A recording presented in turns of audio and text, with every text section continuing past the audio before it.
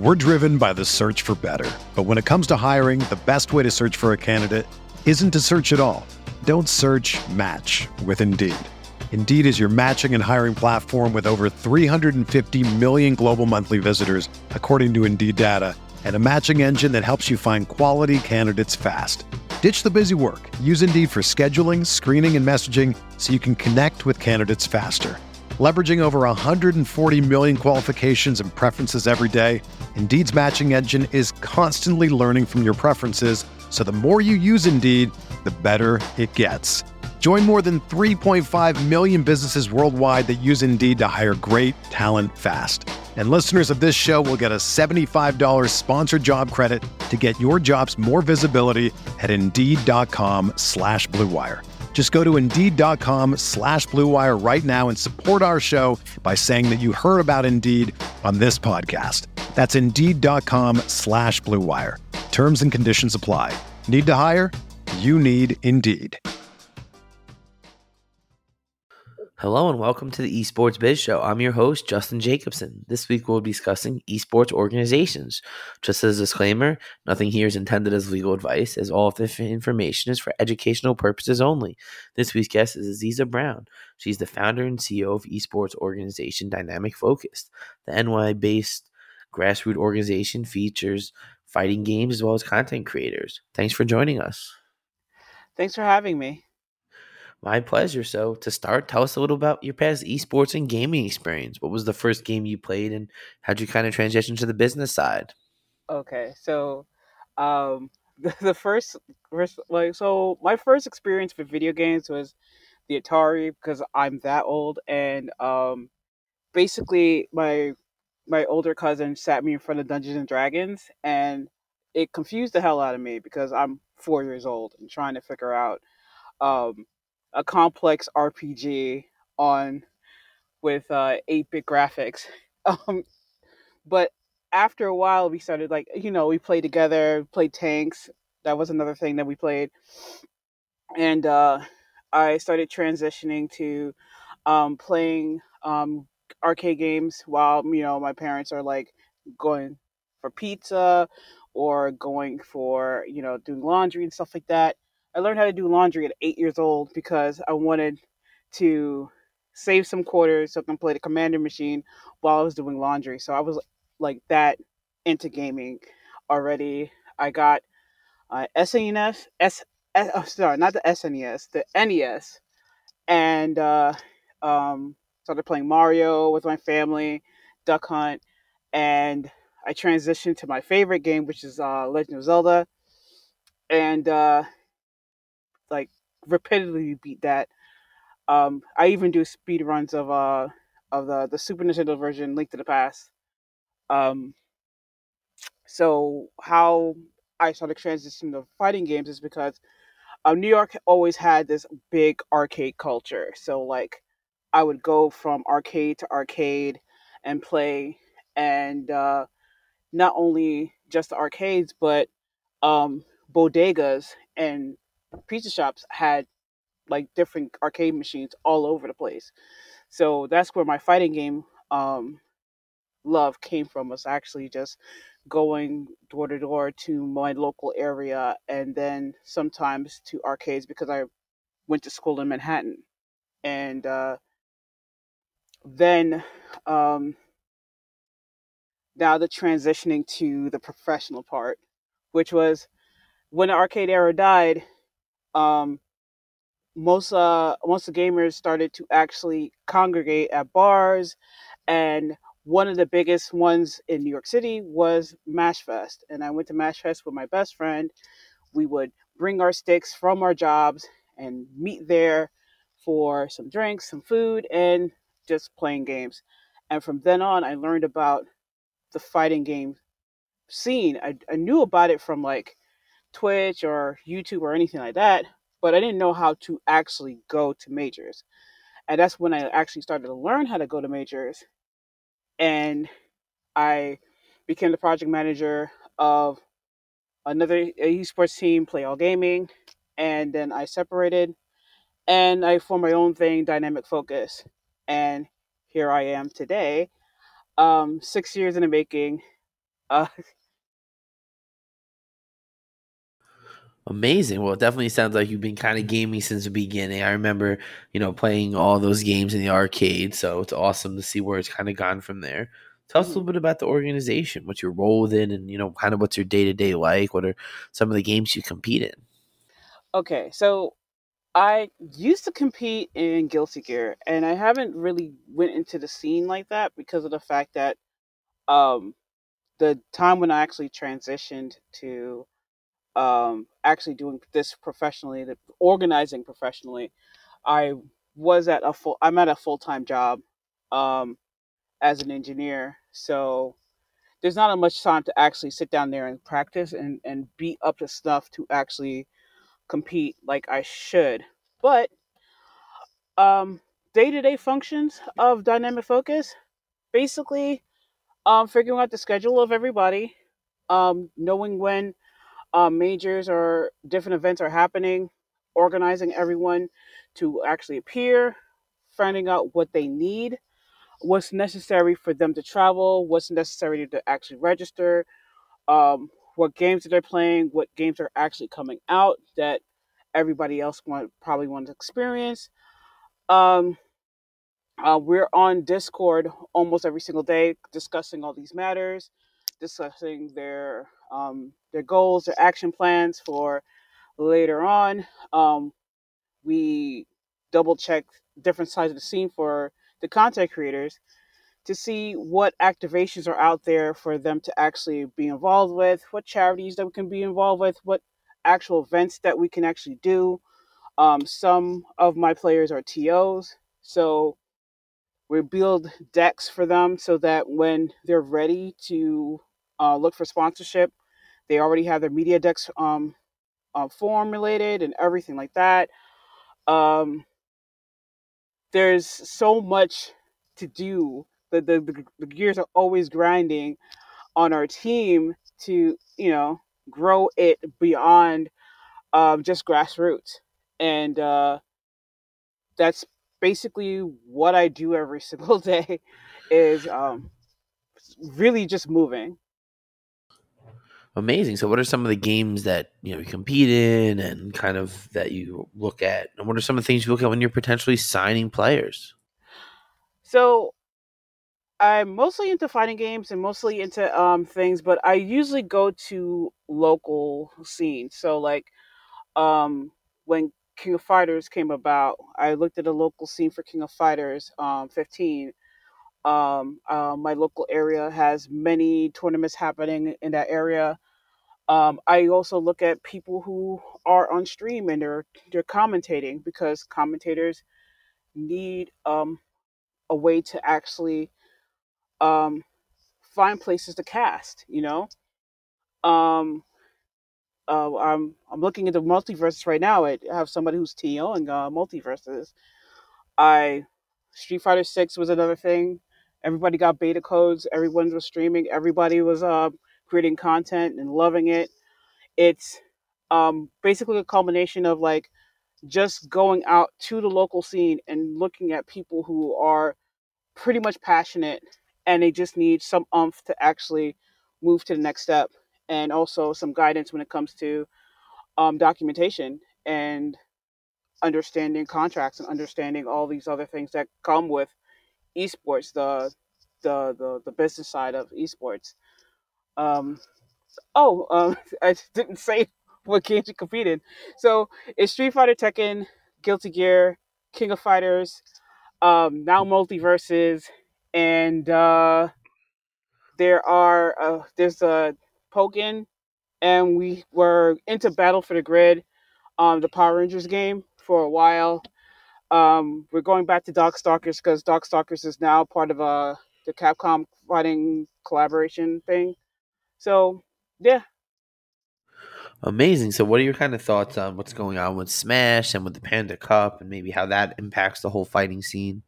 Okay. So I love what Panda is actually doing because what Panda has the ability to do is to create a league for Smash, something that hasn't been around. Like Smash has been around, sorry, but leagues for Smash has not been around. Like there hasn't been an organized circuit that more and more players can actually be seen. There's more spaces for non-endemic brands to actually come in, like DoorDash. Um, was Papa John's part of it? I don't remember. Panda Express and Panda wonderful Express. Yeah, that was pistachios. Those great. right, Yeah, Panda Cup, Panda Express. It seems like a perfect marriage. it was a perfect marriage. Two pandas together again. I don't know. Right. But yeah, it's just that organization happening, and also highlighting the actual like grassroots smash scene and the fighting game scene where it does need some kind of doorway to get more brands to understand that this is a sustainable space, because a lot of people who play Smash have been in the fighting game scene for years. Like players stay in that scene for a while. It's not like they retire for at the ages of like 25. So um understanding that the space is that it can just grow because there's so much time to actually be in the space. I think that's a amazing thing. Definitely. So, what are some benefits for the organization of having content creators in addition to competitive players? So the best thing about having content creators on the team is that there's more chances for people to actually um, s- talk about the brand. Being able to um, have just people that create content and create a kind of like financial foundation when it comes to marketing on your team is very important, because there's like just traveling players back and forth. That's not going to build any kind of equity in the space unless your players are actually communicating to beyond the scene Or if they're that winning every time? they're winning every time. Yeah, if they're winning every time, that's fine. But if there's nobody to tell you that you won, how would that benefit you? You know what I'm saying? Definitely. So yeah, I definitely see how there is that benefit of having this additional constant, hey, this is what we're doing. Check out our team, check out our sponsors, check out, what our players are doing. Yeah, just having somebody that's constantly talking and constantly moving um, our voice and amplifying on it. That's very beneficial for any type of esports team, and also having someone with that mindset with your players helps your players actually communicate that about their wins and about who they are, and also help them with um, algorithms and stuff like that on when it comes to the the content side and pushing that content out. Yeah. Absolutely. And we definitely have some people here who have talked about the metrics and SEO and kind of the importance of that. So, what are some typical issues encountered when operating an esports team? What are some pitfalls to look out for? Um, it is the finance base of the the esports organization. Like a lot of people come into this not understanding the ecosystem that esports is. Like they say, oh, if we win a lot of stuff, then we will somehow get money, instead of really actually creating a brand that can elevate and move content and move some kind of product so that you have the economic backing to keep on moving into space and not depend because the thing is that you shouldn't be depending on sponsorship. You should be actually building your economic system for your esports organization first, then start thinking about sponsorship, because that's when you're able to actually move brands, when you actually understand how to move yourself. Um, as I said before, not a lot of people here are invested into space. They just want to come in and they think quick money. That's not the truth. The truth of the matter is that you have to do a lot of building, a lot of movement, and a lot of strategic planning, because you're going to have a travel when you don't have a sponsorship. You're going to have a travel to different locations and you have to be seen, you know. So making sure that you have your equity set up first, making sure that you have a marketing background or any kind of background to move product, and then you can start looking at moving different brands within your space because now you can actually do that, create a return for those brands, and pretty much make volume on that. Interesting. I really think that's an interesting point that you bring up where some people are like, oh, we're going to build this thing, we're going to get sponsors. It's like, no, you need to build something that's sponsorable. That's Yes, something that's there. Not, it doesn't kind of work the other way. It's not the chicken before the egg. It's like, you need to build something that other brands, other reputable companies want to get behind and support. You can't just start and expect them to just get on board from the beginning. yes, which is a policy of a lot of brands, and you've probably seen it before. You know. Yeah, no, they've obviously want to make sure that whatever they're spending and how they're spending it is done efficiently and properly. And it's one of those things where it's great what you can tell me what you can do, but I want to see what you're doing and, kind of see it sustained over, longer than a couple months, really. Yes, sure. So what else is, you and Dynamic Focus working on? I know you host some events and tournaments. What else are you doing in the space? So right now I'm working with Brooklyn, and we're doing a thing called Press Play Brunch. So we're having gamer themed brunches. Um, the one that's coming up on the 16th is pretty much like a dull day. The one that's coming up near Halloween, we're definitely gonna have like spooky competitions and stuff like that for prizes, maybe for some food or stuff like that. Um, we're working on another podcast um, with the team, and we're going to be using another service. It's still in the works for that.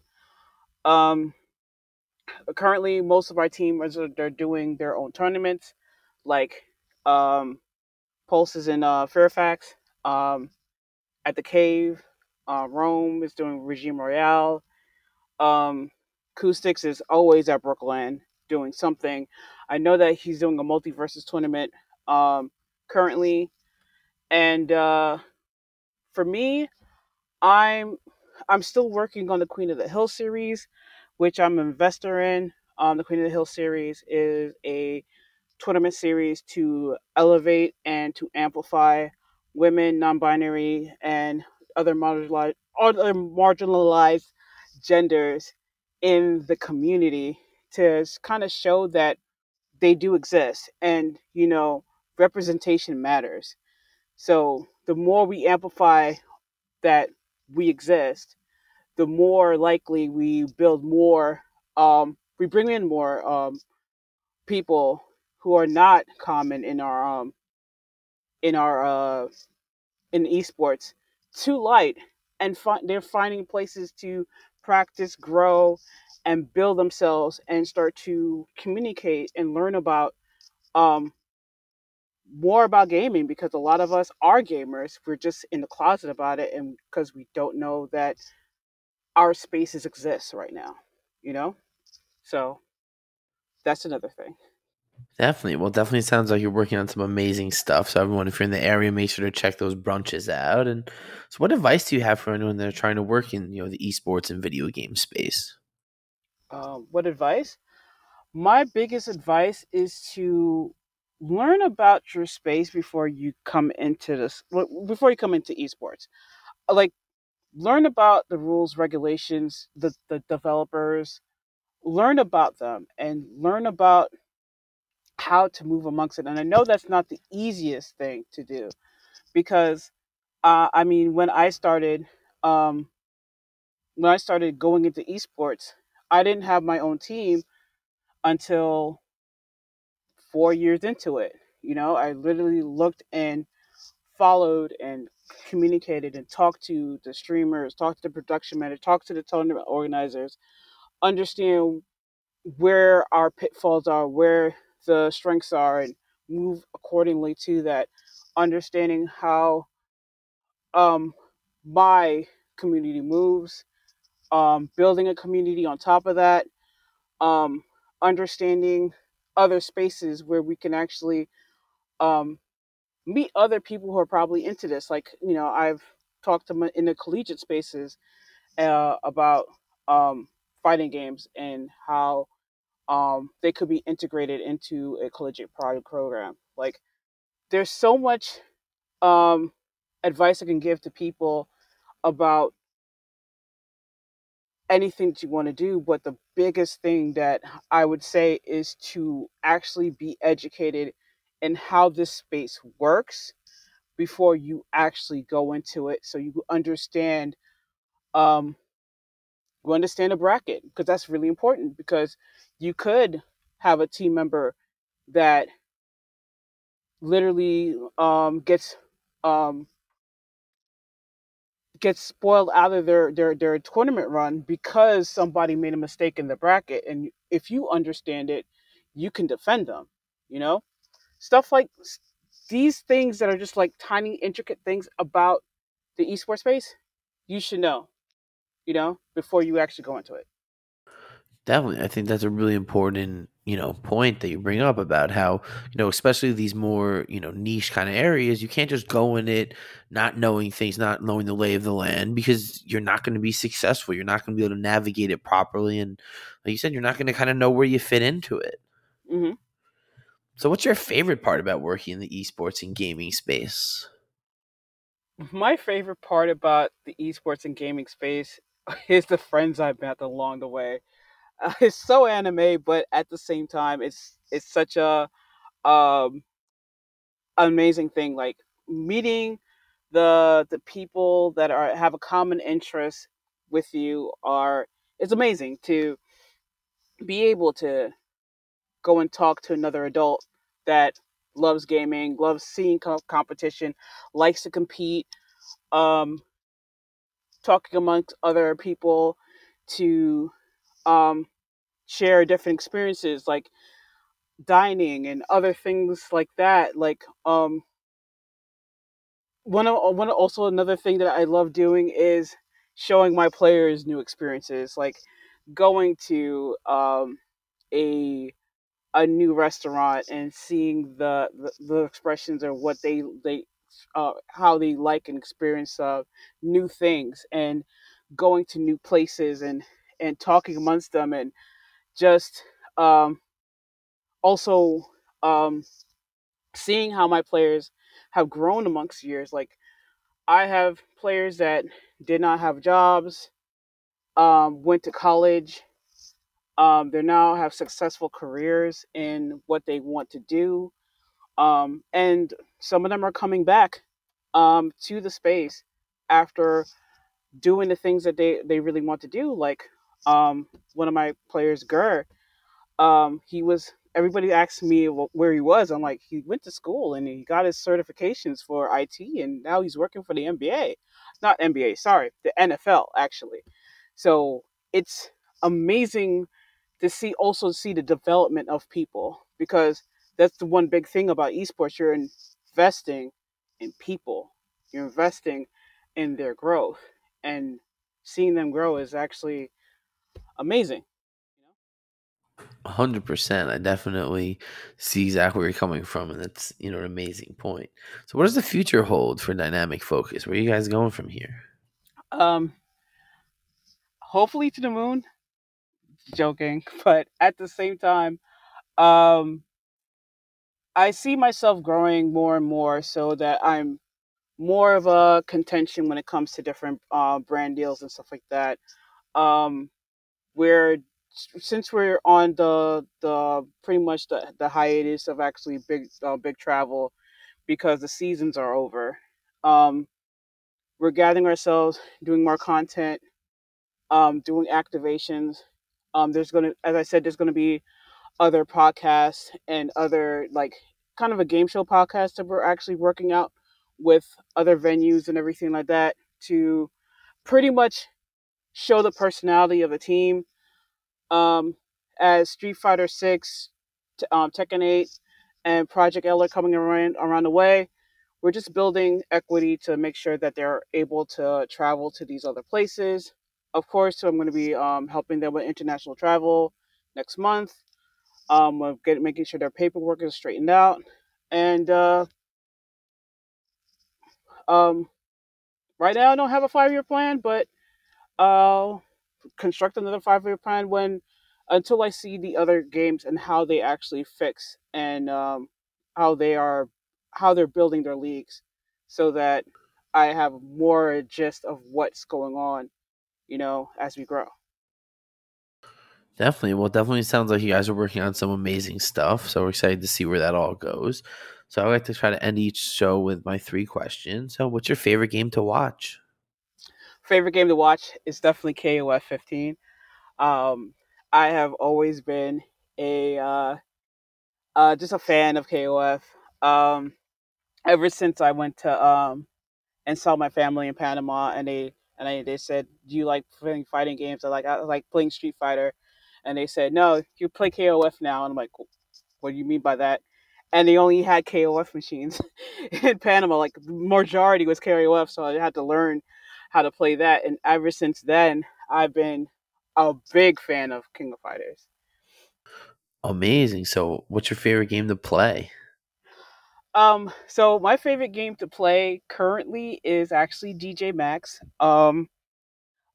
Fever V, the computer game, because now I have a Steam Deck, and I just connected it really, and I'm just like now playing it all over the place. Like I now have a portable DJ Max, and it's there to help me with strengthening my fingers, so I can go back to playing fighting games more often.